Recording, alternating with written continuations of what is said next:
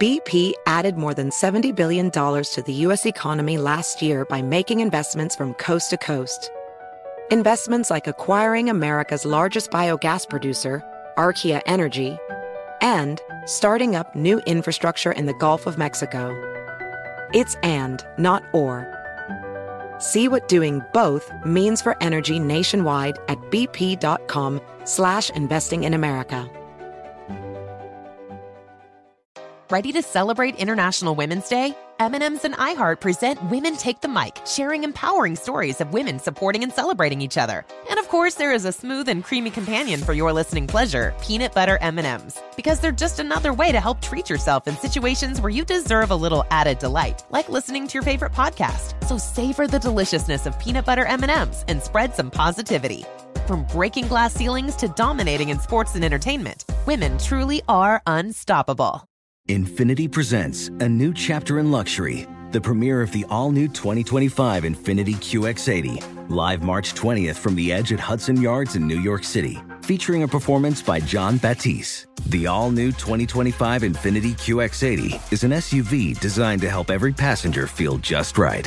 Be the first to see it March 20th at 7 p.m. Eastern, only on iHeartRadio's YouTube channel. Save the date at new-QX80.com. Don't miss it. 2025 QX80 coming this summer. You're ready for a comeback. And with Purdue Global, you can do more than take classes. You can take charge of your story, of your career, of your life. Earn a degree you can be proud of and get an education employers respect. It's time, your time, not just to go back to school, but to come back and move forward with Purdue Global, Purdue's online university for working adults. Start your comeback at purdueglobal.edu. As someone who lives for politics, when a major scandal unfolds, it was shocking. I have to know, what were they thinking? Backroom deals, huge amounts of money, CIA secrets, sets off a firestorm in Washington, affairs. No way this guy's got a mistress. Corruption. I knew I was a dead man. Warning, it's even messier than you thought. United States of Scandal with Jake Tapper, Sunday at 9 on CNN. The Coin Bureau podcast is a production of iHeartRadio. It's almost certain that governments are going to try and erode privacy further in crypto and elsewhere.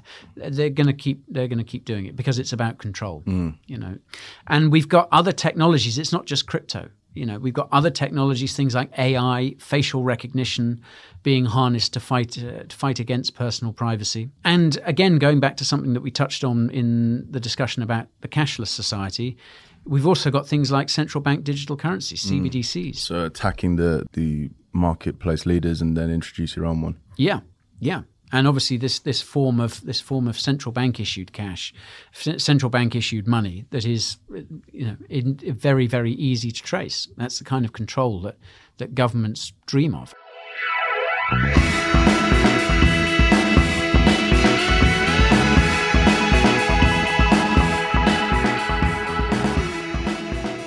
Welcome everyone to the Coin Bureau podcast. My name is Guy. This gentleman's name... Gentleman? Oh, yes. This man's name is Mad Mike Mooch. The third. Goodness me, they still haven't got it right.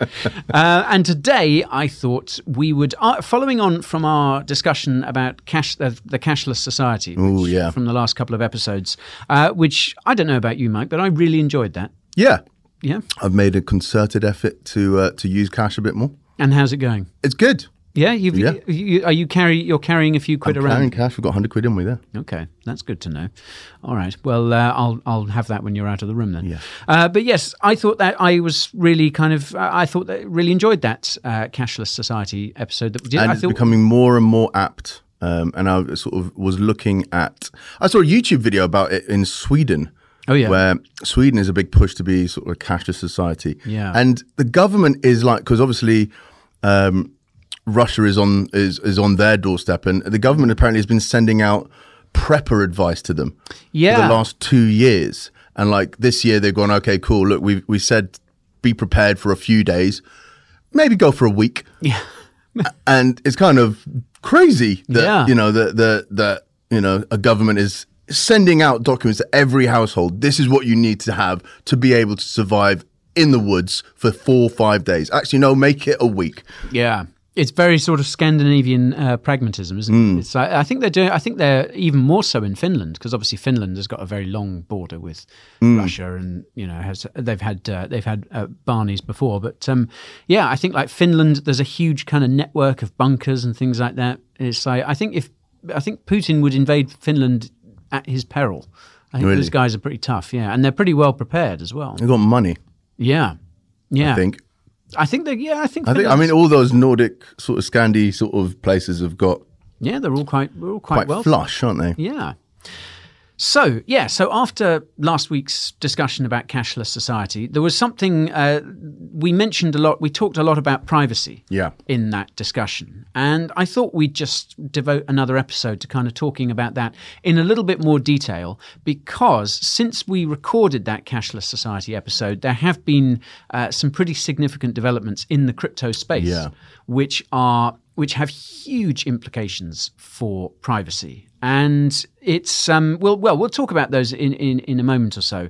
But basically, the crypto industry is now kind of having to look again. I mean, privacy has always kind of been a talking point in crypto, but it's kind of really floated up to the surface, floated up almost, to the top of the agenda in a lot of ways, especially over the last few weeks.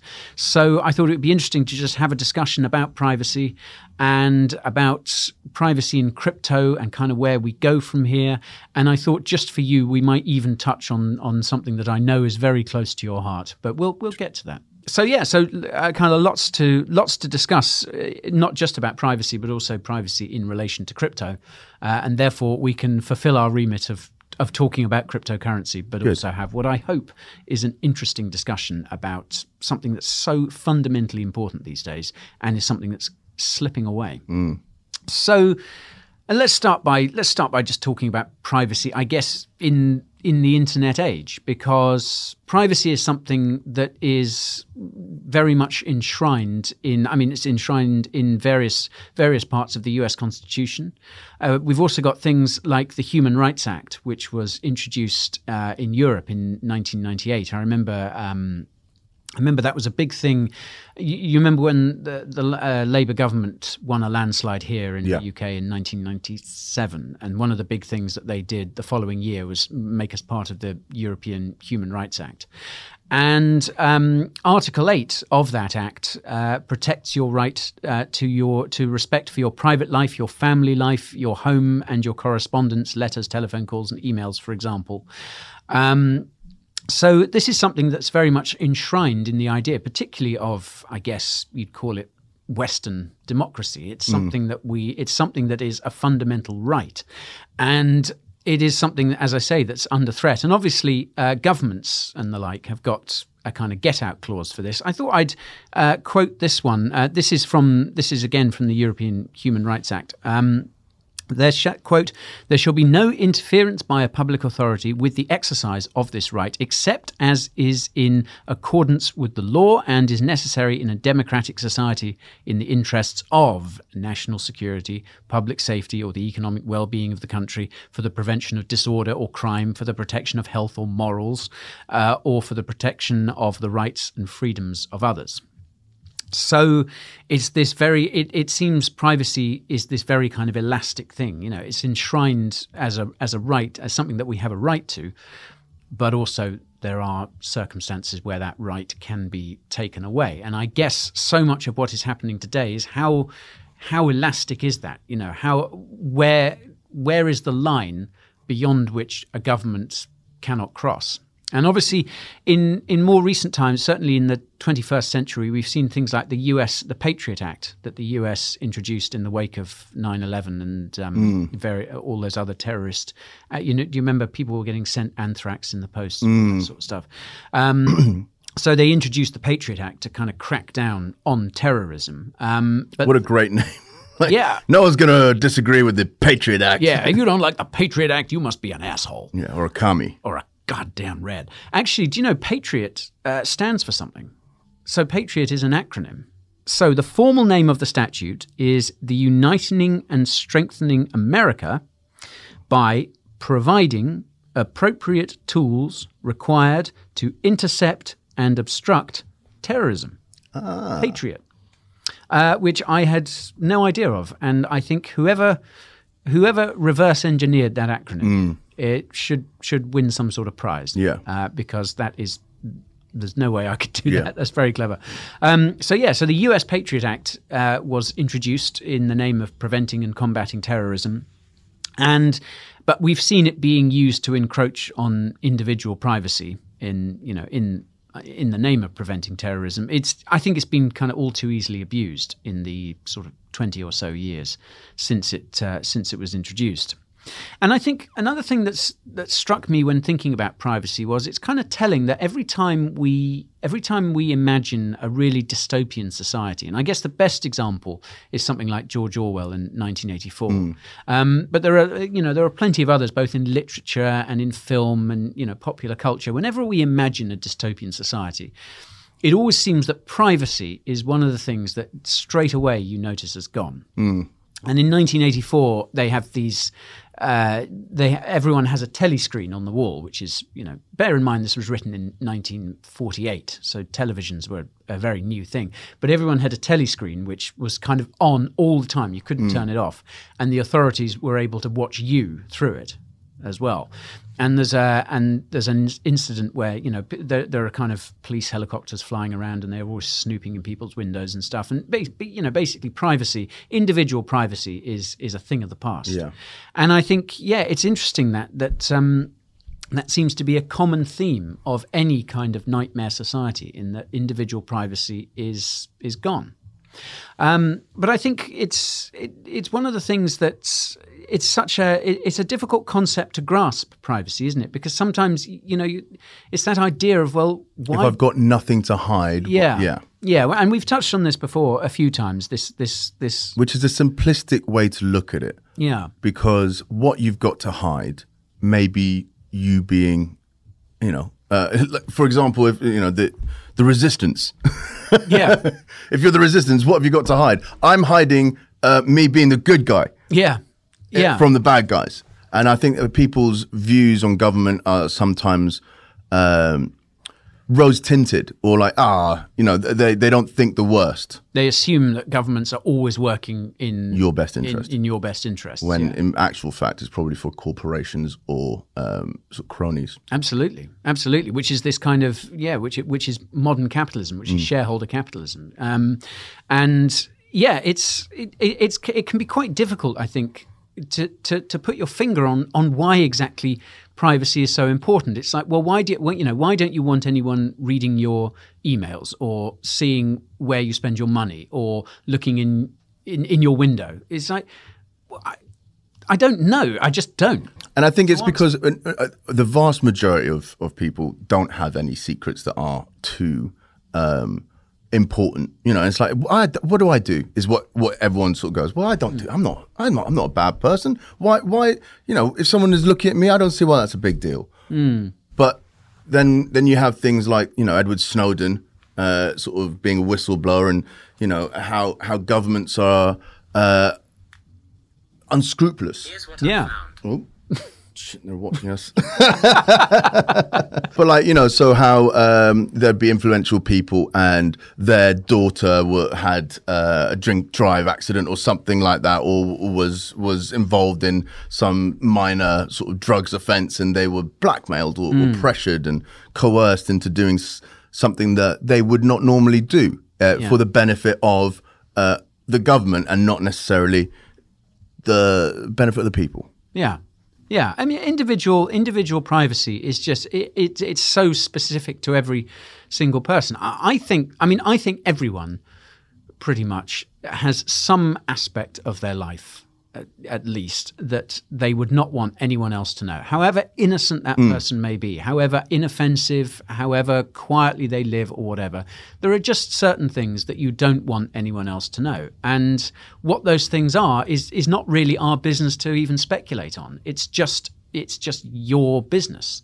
And it makes, I think it makes this idea of, well, why do you want privacy?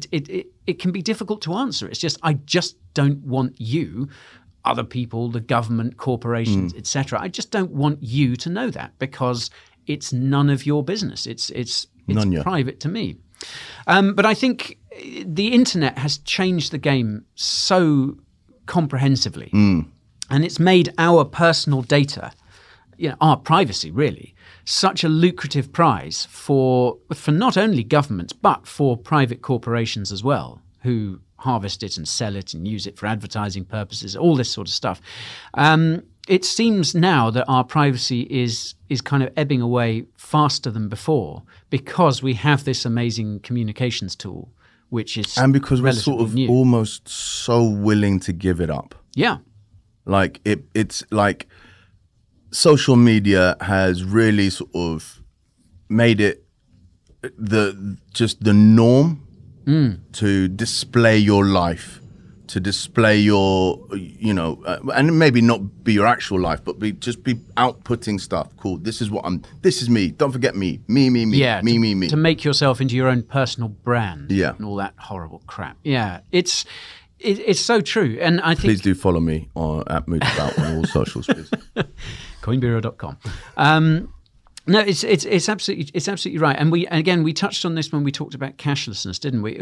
We've sacrificed a lot of privacy on the altar of convenience because it's so easy to use a card. It's so easy, and it's so easy to use these services. And let's face it, things like Facebook came along, and they were convenient. It was convenient, but I also think that it is just we are sheep.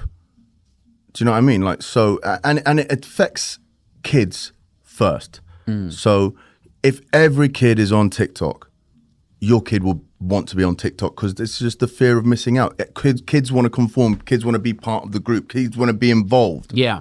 And if you get the kids at that point, and then they've got those accounts as they grow up, and as they start wanting to sort of meet boys or girls or whatever, then it's getting them young and getting them into the system. And these kids are growing up with their lives on social media already, so it's kind of eroded that. Hey, hang on, what about if I just want to have something to myself? Yeah, they've no frame of reference. They've no idea what it's like living without these things. And you're absolutely right, kids especially. But I think a lot of people in general, I'd say kids. We were the first generation probably to have a bit of both. Yeah.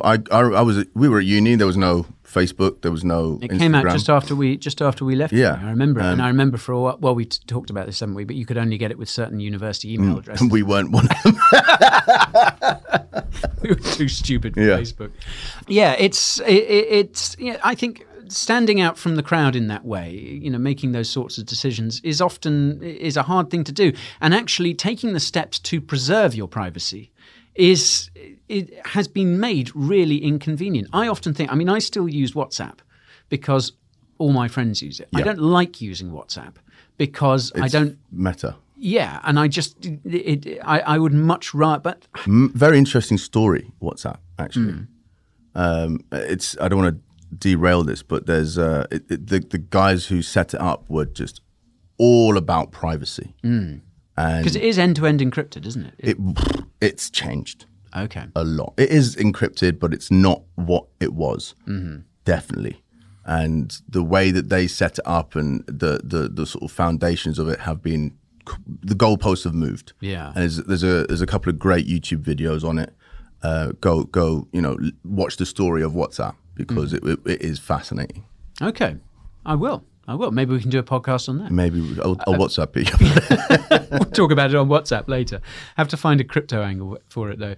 But I think it's fair to say that we were just as people, just as a species, were really unprepared for the impact the internet would have.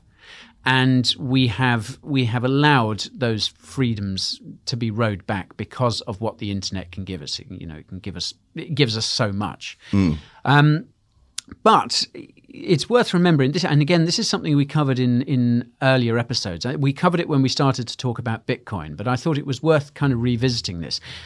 There were a few people who weren't so unprepared for what the internet was going to do to privacy. Satoshi Nakamoto, among others. But yeah, mostly, the cypherpunks in general.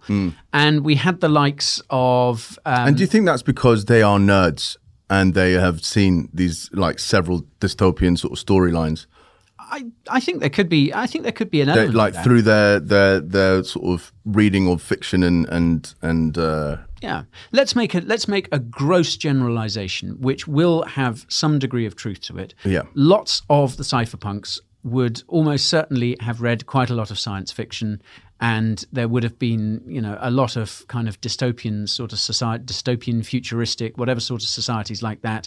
And I would be very willing to bet that a lot of cypherpunk ideas were partly inspired by those kinds of and possibly also real life events that have been happening. Yeah. I mean, these are very clever people, very sort of with an understanding, I guess, of computing and computer science and the internet and how we communicate and cryptography and things like that. That the rest of us, that just leave the rest of us in the dust. So, yeah, they were very kind of prescient. They saw pretty much before anyone else what this amazing new form of communication could do, and also the dangers of it, and how something was going to have to be done in order to kind of mitigate against that. So, it's again their contribution before we even get to cryptocurrency is really, really important. Just because they had all this foresight, and remember that one of the big concerns over privacy in the internet came about with this idea of transacting online. And you had people like David Chaum, who we've talked about, these prominent cypherpunks who were thinking, like, how are we going to do this safely? How are we going to come up with a system whereby, they alighted on cryptography. How are we going to use cryptography to protect, so as we can transact online, so we can use the internet to its full potential? And this obviously drove David Chaum to invent DigiCash, your favorite. My favorite. I thought we'd get in a reference to DigiCash there, because I know how much you love it. Look, I love the name. It's great. It's such an interesting project, and as we discussed, I think it was in episode 5 when we first talked about Bitcoin. It did come quite close to to catching on, and I quoted this from David Chaum in that Bitcoin episode, but it's worth citing again. Quote: this was from a BBC interview that he did. Privacy is intimately tied to human potential, and it's an extraordinarily important aspect of democracy. So, so this cypherpunk ideal, they really understood how important privacy is and how it was going to be threatened. And I think understanding that debate around privacy in the age of the internet is key to understanding why cryptocurrency emerged in the first place. It wasn't created in order that we could all buy dog coins online. It was created with this.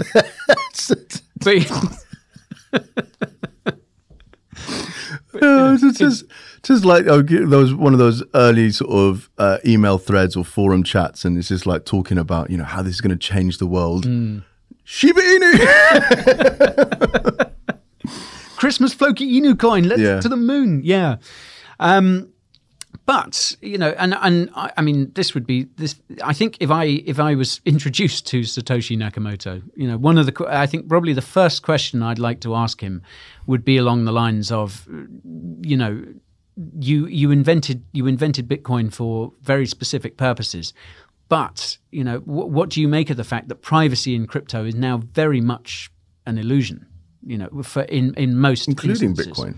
Yeah, especially Bitcoin, I think. I mean, Bitcoin is amazing, but one of the big drawbacks is that it's so traceable. But I don't think that's a drawback. Like there was an incident where these ATM machines were sort of pumping out. People were depositing Bitcoin and taking cash out. Oh yeah, and people got their cash, but this company basically lost all its Bitcoin because they got hacked. Mm-hmm. But there's a safe bet that they will probably be able to get that back because it's so traceable. Because it's traceable, yeah. I mean, it does certainly. So I have like a, it's not like an NFT where it's kind of gone, isn't it? Like if someone has an NFT and they hack it, then it's kind of gone. Well, it's or is still it not? I mean, it's certainly true that the transaction can't be reversed.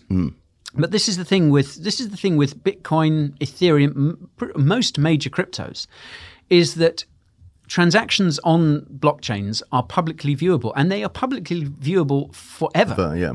And I think this could have consequences in the future, because if there is a big crackdown on crypto, then the authorities could conceivably go quite a long way back in time, and they would have a record of where you were spending that Bitcoin way back in 2010 or something like that.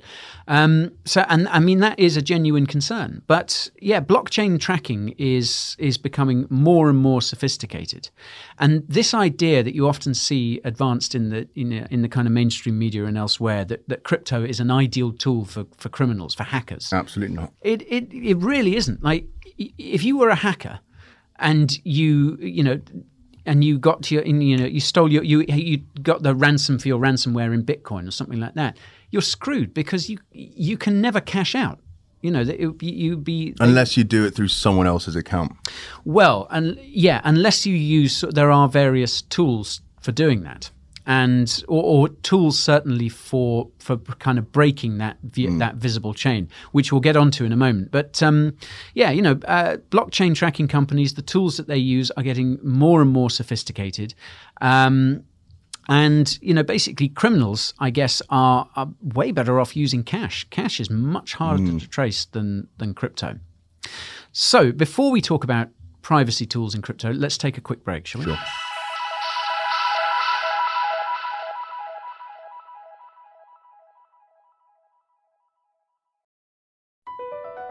BP added more than $70 billion to the U.S. economy in 2022. Investments like acquiring America's largest biogas producer, Archaea Energy, and starting up new infrastructure in the Gulf of Mexico. It's and, not or. See what doing both means for energy nationwide at bp.com/investing in America. Are you ready to share some joy and celebrate International Women's Day? M&M's has partnered with iHeart for Women Take the Mic, treating you to the most uplifting and empowering stories of women supporting and celebrating each other. And of course, there is a smooth and creamy companion for your listening pleasure, peanut butter M&M's, because they're just another way to help treat yourself in situations where you deserve a little added delight, like listening to your favorite podcast. So grab a handful of that creamy deliciousness. Kick back and spread some positivity into the world. From smashing glass ceilings to breaking records in sports, on stages, and at the box office, women are crushing it in every way imaginable. And with peanut butter M&M's by your side, relax and keep listening to Women Take the Mic podcasts as you dance your way through inspiring stories, share laughs, and savor the deliciousness of peanut butter M&M's and the unstoppable force of women. Happy International Women's Day. Witness the dawning of a new era in automotive luxury with a reveal unlike any other as Infiniti presents a new chapter in luxury, the premiere of the all-new 2025 Infiniti QX80. Join us March 20th live from the Edge at Hudson Yards in New York City, featuring an unforgettable performance by Grammy and Academy Award-winning singer, songwriter, and composer, Jon Batiste. The all-new Infiniti QX80 is unlike any luxury SUV you've ever seen. Smart enough to anticipate your needs, even before you do. Every line, curve, and detail was thoughtfully crafted, so everything for every passenger feels just right. Don't miss it. Mark your calendars and be the first to see it March 20th at 7 p.m. Eastern, only on iHeartRadio's YouTube channel. Save the date at new-QX80.com. 2025 QX80 coming this summer. AI might be the most important new computer technology ever. It's storming every industry, and literally billions of dollars are being invested. So, buckle up. The problem is that AI needs a lot of speed and processing power. So, how do you compete without costs spiraling out of control? It's time to upgrade to the next generation of the cloud, Oracle Cloud Infrastructure, or OCI. OCI is a single platform for your infrastructure, database, application development, and AI needs. OCI has 4 to 8 times the bandwidth of other clouds, offers one consistent price instead of variable regional pricing, and of course, nobody does data better than Oracle.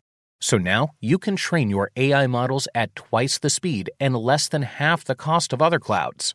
If you want to do more and spend less, like Uber, 8x8, and Databricks Mosaic, take a free test drive of OCI at oracle.com/strategic. That's oracle.com/strategic. oracle.com/strategic. Does money stress you out? Let Facet flip your financial chaos into clarity. Finding Facet immediately put us at ease. Facet's innovative approach to financial planning ensures your money works as hard as you do, enabling members to experience the joys of having your finances in order. And that makes us Facet for life now, I guess. Visit Facet.com, FACET.com to learn more. This ad is sponsored by Facet. Facet Wealth is an SEC registered investment advisor. This is not an offer to buy or sell securities, nor is it investment, legal, or tax advice. These testimonials are from current Facet members who are not compensated. All opinions are their own and not a guarantee of a similar outcome.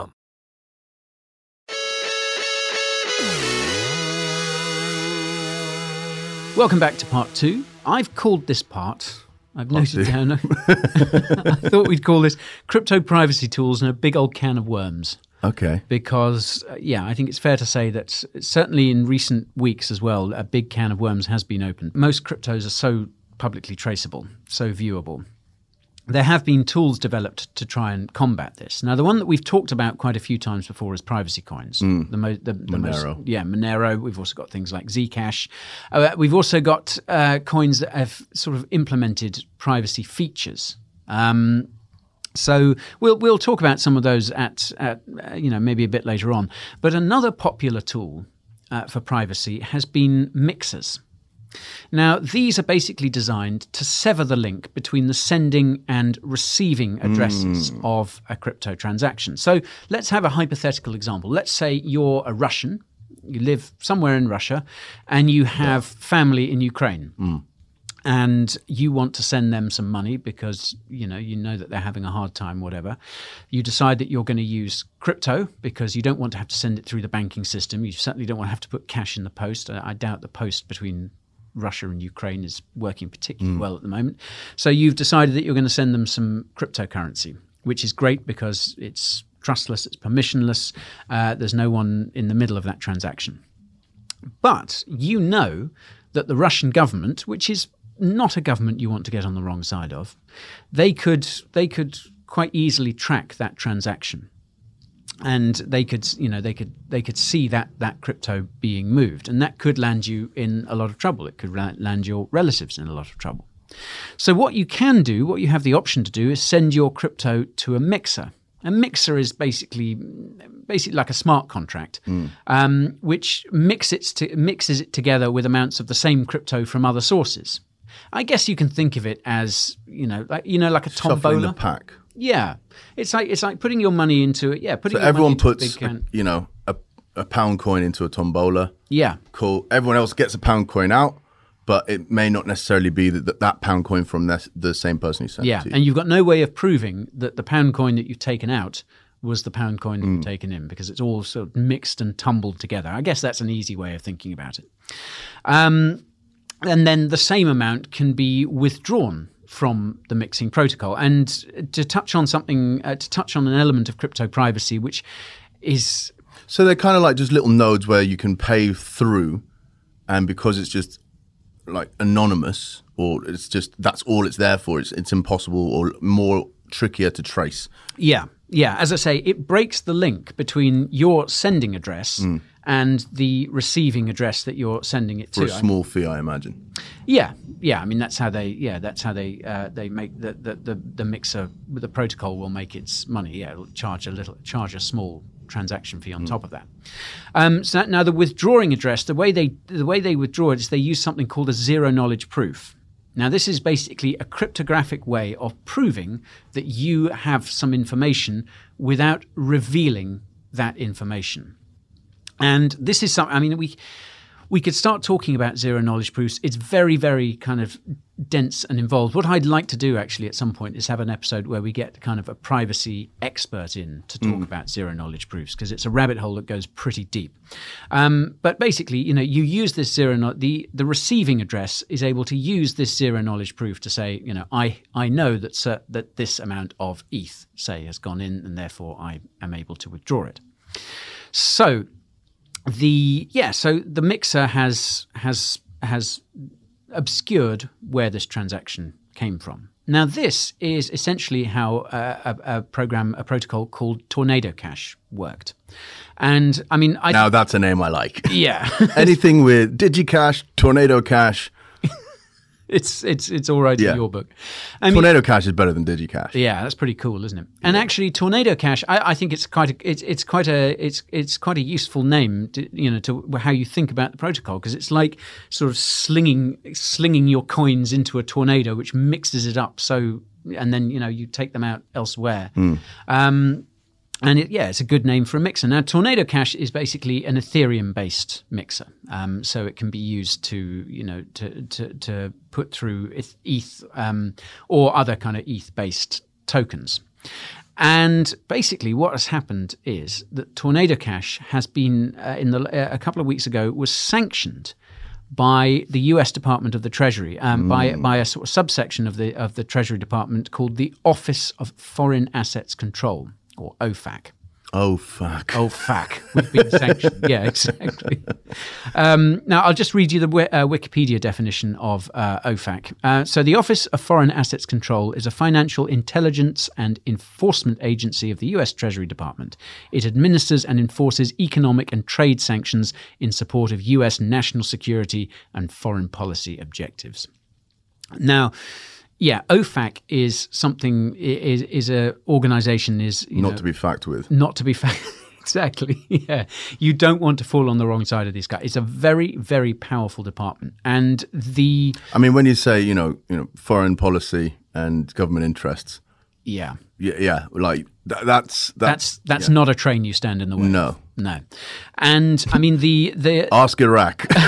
Yeah, exactly. Yeah. And the penalties for sanctions violations can be pretty big. I mean, we're talking sort of 30 odd years in jail, $10 million fine. It's not good. So if getting sanctioned is a big deal.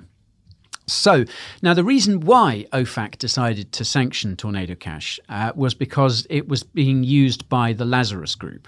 And are you familiar with these guys? I mean, no. I put that. Have you heard of them? Turns out I'm working for the CIA. Yeah. I'm working for OFAC. Are you familiar with them? Oh yeah, I know a couple. Laz. Oh yeah. Okay. Well, you're under. No, I haven't. I'm not familiar with the Lazarus Group. Okay, the Lazarus Group. Now, this is really, really interesting. There's some very interesting material about Lazarus Group out there. The Lazarus Group is basically North Korea's hacking department. Okay, and you thought that's me? I know you've got connections. Yeah. I thought you might have heard through your underworld people. Anyhow, we'll talk about that in a shipping container elsewhere. Yeah. But yeah, so the Treasury had identified that the Lazarus Group, which is behind numerous kind of crypto hacks and exploits, all sorts of bad stuff. Rascals. They are rascals. Yeah. They were using Tornado Cash to launder stolen crypto. And now, let's not pretend otherwise here. Like Tornado Cash was certain, that was there was an element of that happening. Yeah, that it was certainly being used to launder funds. There's no question about that. But casinos launder funds. Well, yeah. Banks were set up. HSBC was laundering the cartel's money. Yeah, exactly. And we'll touch on this. That's okay. not condoning it for a moment. But sometimes something's set up for privacy, or for one reason, maybe used for another, like a car wash. If you're absolutely. Well, this is something I want to touch on in just a moment, because this is an argument that a lot of people have made in relation to these Tornado Cash sanctions. But before we get to that, so yeah, OFAC basically claimed when it announced these sanctions that $7 billion had been laundered through Tornado Cash, which is a lot of money. However, this isn't actually true. That's how much has been used. Yeah, that's not how everything is laundered money. Exactly right. So, yeah, $7 billion worth of crypto has gone through Tornado Cash, but not all of that is illicit funds. In fact, Chainalysis, which is arguably, I think, the biggest blockchain tracking company, and is a US-based company, is very much tied to the authorities. Chainalysis estimates that only around 17% of the funds going through Tornado Cash were related to illicit activity. Now, that is still a lot. That is still a lot of money, But certainly, it's nothing like it's nothing like the $7 billion that OFAC claimed. I was watching a documentary on Chinese gangs laundering money through Vancouver casinos, and they had a similar sort of figure. I don't think it was as high as 17%, but I think it was 8 or 9% or something like that of the casino's turnover was something to do with Chinese. Yeah. Or was it the real estate? Anyway, but it was a figure that I was like, wow, that is a lot of money. Incredible, isn't it? Yeah. And I mean, the idea that a lot of people believe in, that crypto is just one big massive money laundering scheme, it's nonsense. Especially in comparison to the amount of money laundering that goes on in the real world. I mean, we're talking trillions of dollars here. Yeah. So, yeah, as I say, it's been estimated that... Look at those candy shops on Oxford Street. Yeah, they're basically money laundering operations. Allegedly. Allegedly, yeah. Now, the effects of these sanctions on Tornado Cash being announced were pretty immediate and pretty scary. Like, the Tornado Cash website went down. The code disappeared from GitHub. Now, bear in mind, this is an important thing to remember. This was an open source code. So this code was available for everyone to see, for everyone to copy, for everyone to fork. So the code disappeared from GitHub. And now what was also sanctioned was not only the Tornado Cash protocol itself, but also a number of wallets that were associated with the protocol. And these held something in the region of like over $400 million worth of crypto. Not your keys, not your... Yeah, absolutely. Now, there was obviously a lot of money sitting in these wallets. Now, any USDC being the big stablecoin, I think it's the fourth largest cryptocurrency by market cap. And the second largest stablecoin. Any USDC that was sitting in wallets associated with Tornado Cash was frozen by Circle, which is the company that issues USDC. And we also started to see decentralized applications blocking access to their front ends. Any wallets that had interacted with Tornado Cash, bear in mind that everything is viewable on chain. They found themselves unable to interact with a lot of DeFi protocols, with a lot of decentralized applications. We also had some of the big RPC providers. Now, these are basically services that enable decentralized applications to communicate with blockchains. They began restricting access to Tornado Cash smart contract. And so this was another, this big sort of centralized entity was blocking access to Tornado Cash. And then we also saw someone began sending very, very small amounts of ETH to that had been through Tornado Cash to well-known ETH addresses. Now, are you familiar? I think we've talked about this before, this idea of a blockchain domain, of a human-readable blockchain domain. So you could have madmikemooch.eth, which also functions as a crypto wallet. Got it.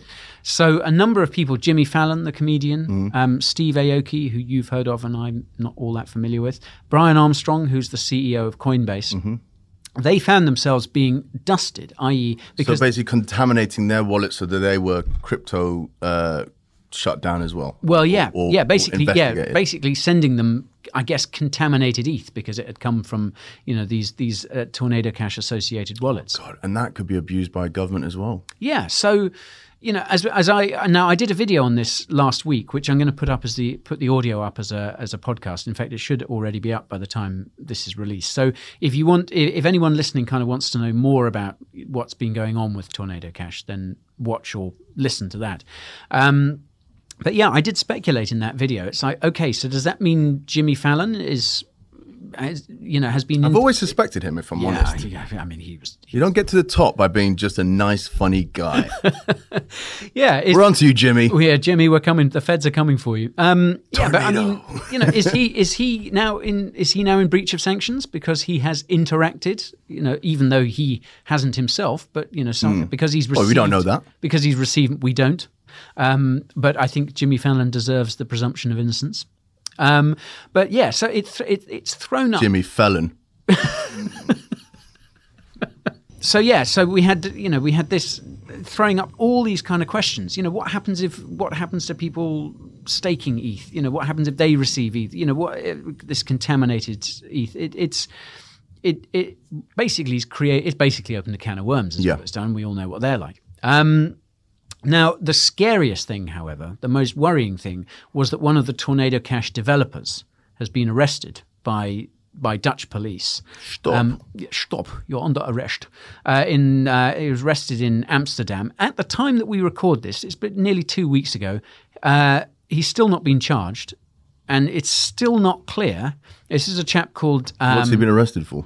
Well, it's not another. We're not entirely thing. clear. It's not entirely clear. They haven't actually made it clear what law this chap has been arrested under.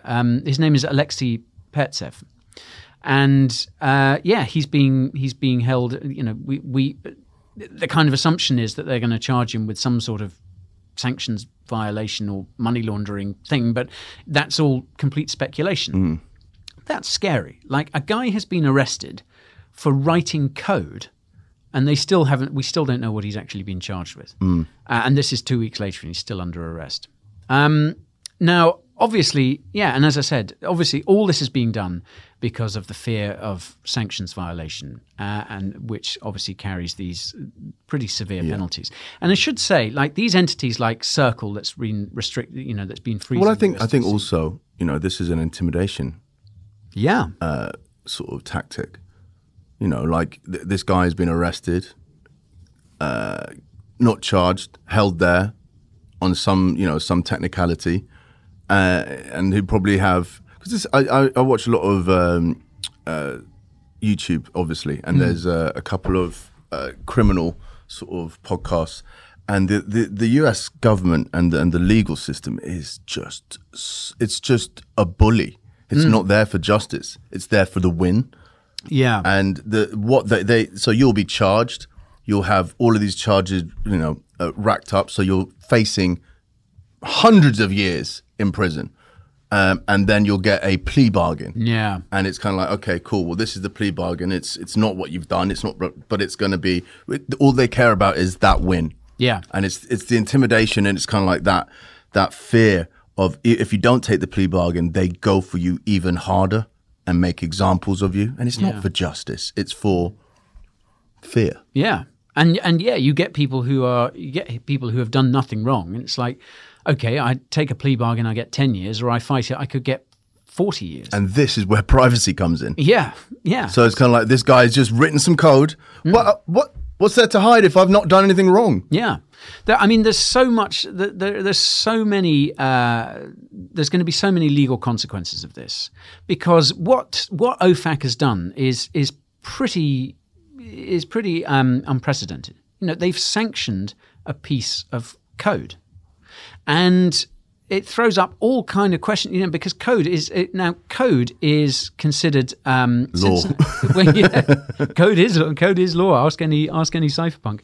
But since 1996, code has been considered a speech in the US. So there's a freedom of speech. Yeah, and that should be protected under the First Amendment. Bear in mind, I should say this guy has been arrested in the Netherlands. In the Netherlands. So, whether there's talk of extraditing him to the US, I don't know. But in terms of what's happening in the US, this is a US entity. OFAC is a US entity that has imposed these sanctions, and what it is essentially doing is sanctioning a piece of code, speech. A public good. Yeah, it's sanctioning speech, and the legal implications of this are, the Treasury is kind of effectively saying that the speech itself is illegal. Now that is a quagmire that is going to take a lot of lawyers are going to make a lot of money. Yeah, there are going to be legal challenges to this, and there are CoinShares, which is a crypto lobbying group, is already kind of talking about this, and there's no way that this can be allowed to just stand. But kind of going back to what you said about the US justice system, it's a bully. So although there will be legal challenges to this, they're going to take a heck of a long time to resolve. And whilst they are unresolved, those sanctions remain in place. And I think, going back to what I sort of touching on earlier, the fact that you have all these entities, you have the likes of Circle, and Infura, which is this RPC node provider, and other kind of entities, they obviously come in for criticism for doing what they're doing. But I mean, you can't really blame them because you don't get on the wrong side of the US government. You don't violate sanctions unless you want to spend 30 years in jail or face a massive fine. They don't really have a choice. But the consequences of this for decentralization are dire, and we'll get onto that shortly. But so what country could you set up something which is imperial, like is free from US pressure? Well, apart from China or Russia, which has its own sort of pressure. Yeah, I mean, you don't really have many options. I mean, the US has a pretty long reach, and I mean, yeah, I guess what countries don't they extradite? There are a number of countries that don't extradite to the US. I don't think the UAE does, the United Arab Emirates. There we go. Saudi. I suppose that's... Yeah. So there are a few, but I don't think France does, actually. I don't think France extradite. I think you're right. Yeah. But you get on the wrong side of US authorities at your peril. Yeah. Just ask Edward Snowden. I mean, last I heard, he was still in Moscow. So yeah, basically, this is a tool that's been sanctioned, and as you kind of touched on as well, it's like if you're sanctioning a tool, a public good, because it's been used by criminals, you can extrapolate that out pretty easily. It's like, well, okay, so are you going to sanction cash because criminals use it? As we've talked about, telephones. Yeah, drug dealers use telephones, so why not sanction them? Another example I used was, parks. Are you going to close off access to public parks because drug dealers use them? Are you going to close off access to roads because drug dealers drive on them, or airlines because the Mexican cartels might use? I don't know. It's crazy. There's also the example: are you going to sanction the whole of the internet? Because let's face it, there's a lot of crime that goes on there. So yeah, I mean, where this all goes, where this all leads, is kind of anyone's guess. But I mean, it's going to be the consequences of this are going to play out for years, really, and the consequences for privacy are pretty worrying. Now, really, I think the sanctions on Tornado Cash itself are only going to affect those people who are legitimately using the protocol. Remember, this is open source code. It's up there on the internet. It can't be taken down. So Tornado, you can still use Tornado Cash. So the criminals who were using it in the first place can carry on using it, because they don't care. They're criminals. They could also someone could also fork the code and create Cyclone Cash, Hurricane Cash, Mad Mike Mooch Cash, whatever they want. So really, the only OFAC Cash. OFAC Cash. I like that. Yeah. Double down. Oh, there they are. So yeah, it's legitimate users, people who were using Tornado Cash for the purposes of their own privacy, are really the only ones who have been affected by these sanctions. And it's also, I think it's worth pointing out that this is the most egregious example of this, but that we have seen pushback against other kind of privacy-focused crypto projects in the recent past. A good example is Litecoin. Litecoin implemented some privacy features fairly recently. It had an upgrade which enabled some privacy features, very much opt-in. So it didn't become a full privacy coin. But LTC was delisted from several South Korean exchanges after that. Regulatory pressure was piled on. And we've also got the likes of Monero. I mean, Monero has been in the sights of governments for a long, long time. Now, Monero uses different technology Monero uses something, among other things, something called ring signatures rather than this kind of mixing, this idea of mixing. So there are other ways that you can protect your privacy in crypto. I don't think we won't kind of talk too much about them because, again, that's a rabbit hole that goes quite deep. But yeah, privacy in crypto, and by extension, I think privacy itself has really come under attack from these sanctions. And I think it's worth just kind of going back to the idea of the importance of internet privacy, because the tools that were developed by people like Phil Zimmermann, who we met in episode 6, he was the guy who created PGP, Pretty Good Privacy. Now, I don't know if you remember this, but Pretty Good Privacy was this messaging system that used public key cryptography to allow people to basically encrypt their communications. And the US government really threw its toys out of the pram about this. They were very, very worried that, and their argument was like, why would you want to encrypt your communications unless you're an enemy of the US or you're a criminal? And they really went after Phil Zimmermann. They charged him with exporting munitions. They charged him with munitions export without a license because they argued that this PGP and other encryption technologies were basically kind of weapons grade. Jesus. Yeah. This is the bullying, isn't it? This is the bullying. It's kind of just abuse of the law. Yeah. Munitions. It's crazy. And do you remember the way Zimmermann got around it was got around the restrictions on exporting digital code. He just published the details of PGP as an actual book. Freedom of speech. Yeah, exactly. And sort of got in a lot of. The charges were eventually dropped, but does the bullying stop? Yeah, I mean, it was I guess the US government would have seen it as a benefit because it says like, look, if you're gonna develop something like this, it doesn't matter if it's legal. If we don't like it, we will go after you. And the question you have to ask yourself is it worth it? Even if you don't end up getting charged. Is it worth having the threat, having Uncle Sam kind of looming over you for... Just have your life just be tied up by litigation and court cases. It's the same why, certain unscrupulous businessmen will just litigate you constantly until you don't have any more money. And we've seen this with journalists as well, speaking out against, I think, a lot of Russians who got sanctioned. A lot of journalists have tried to dig into, why some of these Russians are so damn rich and have been basically hit with lawsuits. British journalists hit with lawsuits by British law firms in order to just keep them quiet. Yeah. And just make when you're earning not very much money from being a journalist and it just kind of becomes a lot less appealing. Yeah. Exactly. It's to gag people. It's pure and simple.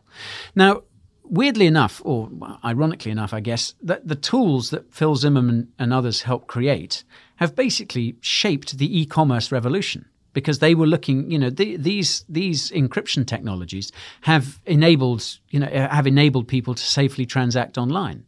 So really, the US government was shooting itself in the foot by trying to suppress this stuff. But it kind of shows you why people like the cypherpunks were so obsessed with this. It's something that should concern us all. Privacy it's not just about keeping prying eyes away, but it's about human progress. And the protection against tyrannical governments. Yeah, absolutely. And by sanctioning tools like Tornado Cash, the US is kind of setting a pretty dangerous precedent, I think. And it's putting itself on a path to becoming more like China. And we talked about in that last episode about cashless society, didn't we? How China, the surveillance state and how technology is making that surveillance state even more efficient. So... yeah, this sanctioning of Tornado Cash is a kind of worrying development, and we're going to look. But it has a lot more implications for crypto beyond kind of just privacy. But let's take a quick break, and we'll talk about those in a minute.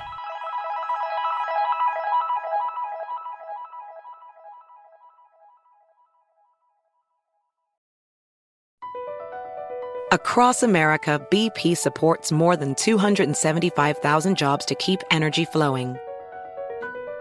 Jobs like building grid-scale solar energy in Ohio and producing gas with fewer operational emissions in Texas. It's and, not or. See what doing both means for energy nationwide at bp.com/investing in America. Are you ready to share some joy and celebrate International Women's Day? M&M's has partnered with iHeart for Women Take the Mic, treating you to the most uplifting and empowering stories of women supporting and celebrating each other. And of course, there is a smooth and creamy companion for your listening pleasure, peanut butter M&Ms, because they're just another way to help treat yourself in situations where you deserve a little added delight, like listening to your favorite podcast. So grab a handful of that creamy deliciousness. Kick back and spread some positivity into the world. From smashing glass ceilings to breaking records in sports, on stages, and at the box office, women are crushing it in every way imaginable. And with peanut butter M&Ms by your side, relax and keep listening to Women Take the Mic podcasts as you dance your way through inspiring stories, share laughs, and savor the deliciousness of peanut butter M&Ms and the unstoppable force of women. Happy International Women's Day. Witness the dawning of a new era in automotive luxury with a reveal unlike any other as Infiniti presents a new chapter in luxury, the premiere of the all-new 2025 Infiniti QX80. Join us March 20th live from the Edge at Hudson Yards in New York City, featuring an unforgettable performance by Grammy and Academy Award-winning singer, songwriter, and composer, Jon Batiste. The all-new Infiniti QX80 is unlike any luxury SUV you've ever seen. Smart enough to anticipate your needs, even before you do. Every line, curve, and detail was thoughtfully crafted, so everything for every passenger feels just right. Don't miss it. Mark your calendars and be the first to see it March 20th at 7 p.m. Eastern, only on iHeartRadio's YouTube channel. Save the date at new-QX80.com. 2025 QX80 coming this summer. Does money stress you out? Let Facet flip your financial chaos into clarity. Finding Facet immediately put us at ease. Facet's innovative approach to financial planning ensures your money works as hard as you do, enabling members to experience the joys of having your finances in order. And that makes us Facet for life now, I guess. Visit Facet.com, FACET.com to learn more. This ad is sponsored by Facet. Facet Wealth is an SEC registered investment advisor. This is not an offer to buy or sell securities, nor is it investment, legal, or tax advice. These testimonials are from current Facet members who are not compensated. All opinions are their own and not a guarantee of a similar outcome. You're ready for a comeback. And with Purdue Global, you can do more than take classes. You can take charge of your story, of your career, of your life. Earn a degree you can be proud of and get an education employers respect. It's time, your time, not just to go back to school, but to come back and move forward with Purdue Global, Purdue's online university for working adults. Start your comeback at purdueglobal.edu.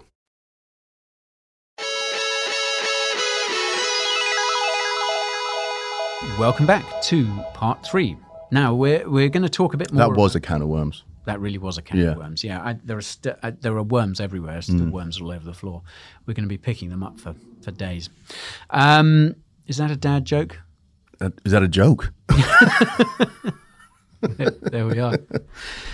So let's talk about what all this means for crypto. Yeah. Now I should start by pointing out that not everyone thinks privacy, crypto privacy is necessarily a good thing. Institutions, for instance, they don't really care about it, or rather, they want to see a decentralized finance sector that has compliance built in. They don't want.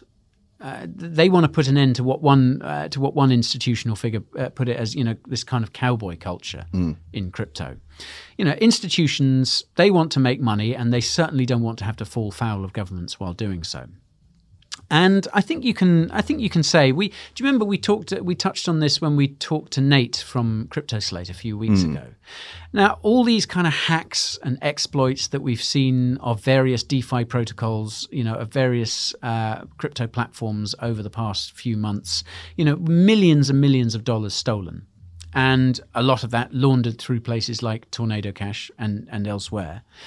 And then you've also got this thing of so many of these protocols then actually offer to pay the hacker, a fairly generous bounty in a lot of cases if they return it, which I kind of disagree with. I mean, I see why they do it, but I disagree with it. But, you can see from an institutional point of view, from maybe an asset manager or a bank or a pension fund or something that wants to invest in crypto, that's not something they're ever going to be comfortable with. So I think they are, and they make the point that there should be consequences for people who commit such crimes. And I agree with them. I don't think you should just be paying them off. And I also don't think that anyone really wants their stolen crypto being used to fund North Korea's nuclear program, which is what the Lazarus Group is basically all about. That's what it exists for. That's what I want, actually. That's what you want? Yeah. I'm all for that. Okay. You think a nuclear-armed North Korea is a good thing? Yeah, go on. Balances it out. Yeah. I like a fair fight. A fair fight where everyone ends up dead. But yeah, so a lot of there are certainly arguments against it. But I think innocent people should still have the right to transact privately. Yeah, we lose that right at our peril. Or perhaps another way of looking at that is companies and governments shouldn't be able to snoop on private citizens going about their business. Yeah, there should be controls against that. Now, the really big, the other kind of can of worms that has been opened is in regards to Ethereum. And this is what I want to just finish up by talking about. Is this the 2.0, but no, we can't call it that? Yeah, we can't call it 2.0. But yeah, as you know, Ethereum is in the middle of a massive network upgrade. And the next step of that is coming in a few weeks' time, and that is the merge, which is the transition to proof of stake. Now, we've talked about proof of stake a few times before, but just for the benefit of anyone new to it, just to remind ourselves, when Ethereum becomes proof of stake, the network will then be secured and transactions will be processed by validators rather than miners. Now, a validator is someone who will have locked up a certain amount of ETH in order to earn the right to process transactions and get the rewards that they do that, either block rewards or transaction fees. And as we know, it's similar to a lottery system in a way that the more you stake, the more tickets you buy, the bigger your chance of winning, the bigger your chance of being selected. Now, obviously, not everyone can afford to do this, which means that the control of a proof-of-stake network and the control of may the lie Ethereum with network, a few people or fewer. Yeah. It basically is a centralization issue, and a lot of people are very concerned that these big sort of validators, these big institutions. Could they not limit how okay, cool, you can only certain people can only validate so much? Is there not a ceiling on it? I don't think. I don't to encourage more micro validators. Well, there are ways like you can. There are staking pools. You can delegate. Ordinary people who might. Let's say you've only got half an ETH that you want to stake. You can do that, and you can. But you obviously earn a fraction, a small percentage of what that staking pool would earn from a block reward or whatever. I think limiting, how many validator nodes a company can run, I think that it's difficult. It's futile, essentially, because you can just set up. Yeah, and it's also kind of centralized in its own way. That who would oversee that? Who would call those shots? Me. You would. Are you selflessly putting yourself forward? I'll let Vitalik know. I'm sure he'd like to hear from you. So there is this going to be this concentration of power into the hands of these validators. Now, the concern here is that although validators are incentivized to remain honest, they're incentivized to process transactions properly, they're incentivized to not censor transactions, not interfere in any way, because, well, firstly, they're incentivized because they have a literal stake on the network. So if they start acting, dishonestly, then that lowers the value of their stake because it lowers trust in the network. So there's that incentive. There's also, I think we've touched on this before, there's also slashing. Now, if you're a validator and you're seen to act dishonestly, or you're seen to you're seen to interfere in any way, you can have some or all of your stake slashed, and that's it. So that as well is a big incentive to behave well, to behave honestly. Problem is, although these incentives exist, these validators can still be coerced into doing so. And this is the big worry. And this is what the Tornado Cash saga has kind of illustrated. And again, and companies like Circle, for instance, which run validator nodes, control huge amounts of liquidity, they could be coerced by the US government to implement censorship at the protocol level. And that... Is there not enough validators around the world who would be able to, so that it wouldn't just grind to a halt or anything like that? I mean, there are lots. Yeah, Ethereum certainly does have a lot of validators. It is very, very decentralized, especially compared to other proof-of-stake cryptocurrencies.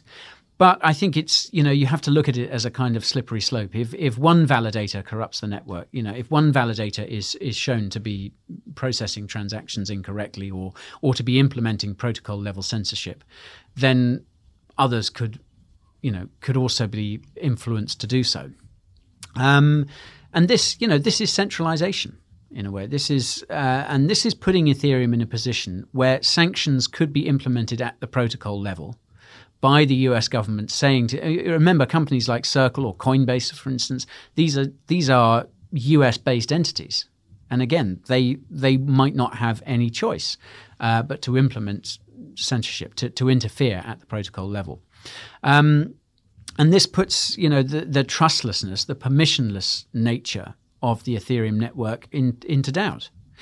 And if that is what Ethereum becomes, if Ethereum becomes this network that is controlled by these validators who are themselves influenced by what the US government is telling them to do, then Ethereum will become just another kind of proxy tool of the state, and no different really from the current financial system, because the banks and payment providers are all can be influenced by, can be leaned on. Yeah. And this is something that the Ethereum community is going to have to address. And there are some who are even calling for the merge to be postponed until this problem can be suitably addressed. Some sort of solution to that. Yeah. And a few people are kind of speculating that this could be Ethereum's New York moment. Now, I don't remember if I actually mentioned this when we talked about the history of Bitcoin, but back in 2017, there was something called the New York Agreement, which is where around kind of 50 companies, including some crypto exchanges, got together and tried to get the Bitcoin community to increase Bitcoin's block size. Because they reckon that would make it easier to use and faster. And the Bitcoin community said, no, we're not going to do that. We're not going to do what these institutions want us to do. And it was, this retrospectively, this was a huge moment in Bitcoin's development, because it showed that even though a whole load of powerful institutions had got together to try and influence the network, they weren't able to do so. The power of the people prevailed. Yeah, decentralization won out in the end. And there's speculation that this Ethereum could be approaching this sort of moment, and it's up to the Ethereum community, and I mean by Ethereum community, I guess I mean, developers, both Ethereum developers, but also people building on Ethereum and users of Ethereum as well. They're going to have to decide at some point, like, how do we push back against this? And one thing that's been suggested is, and we've speculated, a few of us here at CoinBureau have speculated on this. It could be that any stakers, any validators who implement censorship at the protocol level should automatically have their stakes slashed. And this would take the form of an EIP, an Ethereum improvement proposal. So it could be that someone proposes this and a change is made. If you're going to do that, it's going to be costly and it's not going to work anyway. It would be difficult. But it may be... Well, problem solved. Cool.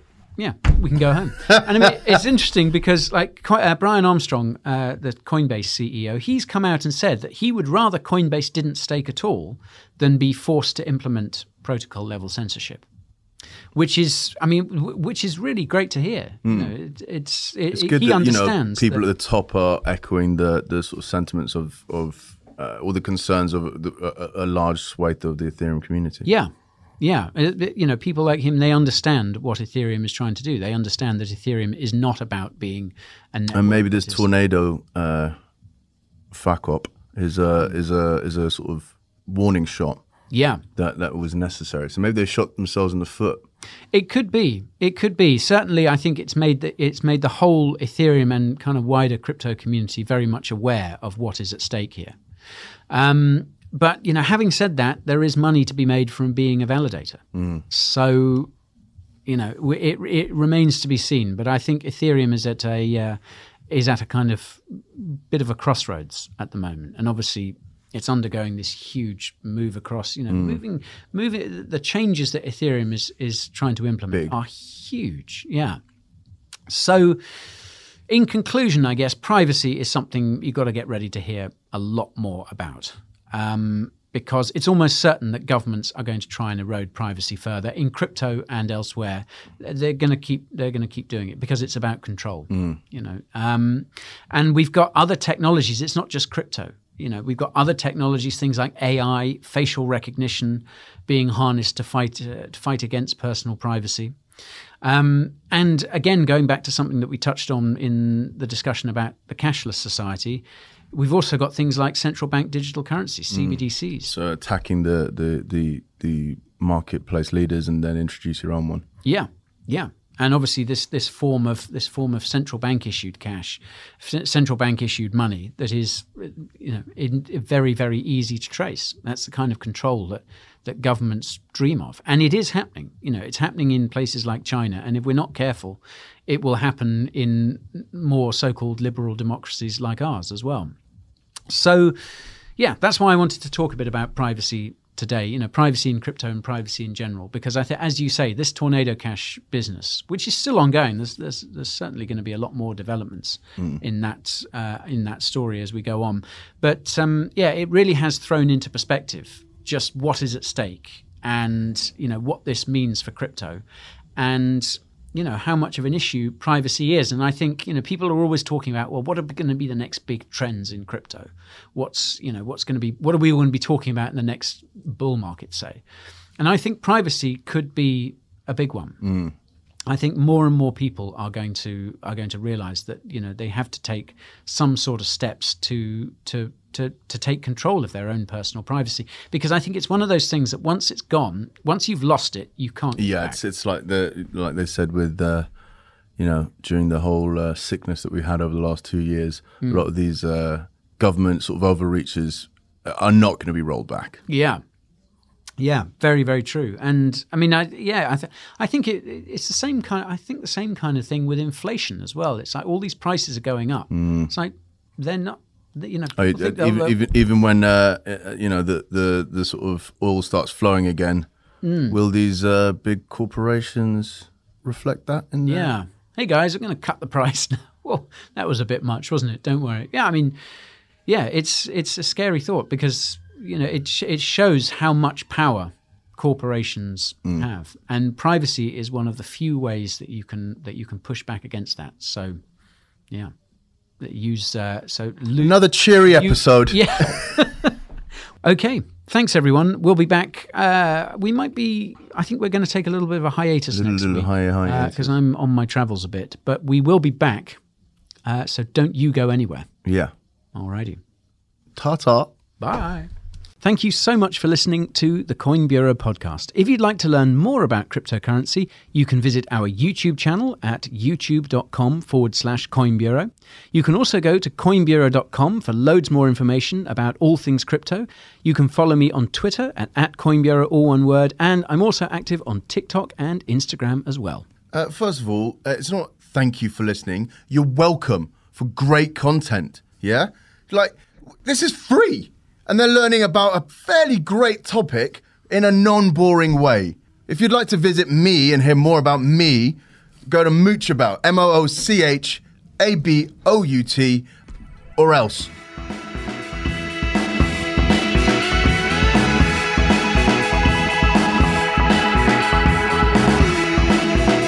For more podcasts from iHeartRadio, visit the iHeartRadio app, Apple Podcasts, or wherever you get your podcasts.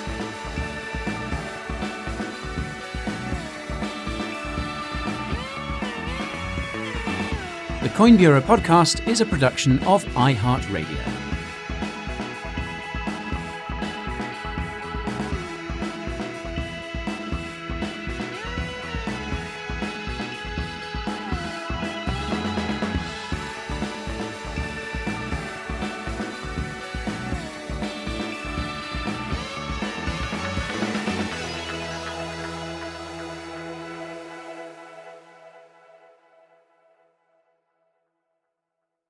Infiniti presents a new chapter in luxury, the premiere of the all-new 2025 Infiniti QX80, live March 20th from the Edge at Hudson Yards in New York City, featuring a performance by Jon Batiste. The all-new 2025 Infiniti QX80 is an SUV designed to help every passenger feel just right. Be the first to see it March 20th at 7 p.m. Eastern, only on iHeartRadio's YouTube channel. Save the date at new-QX80.com. Don't miss it. 2025 QX80 coming this summer. Does money stress you out? Let Facet flip your financial chaos into clarity. Finding Facet immediately put us at ease. Facet's innovative approach to financial planning ensures your money works as hard as you do, enabling members to experience the joys of having your finances in order. And that makes us Facet for life now, I guess.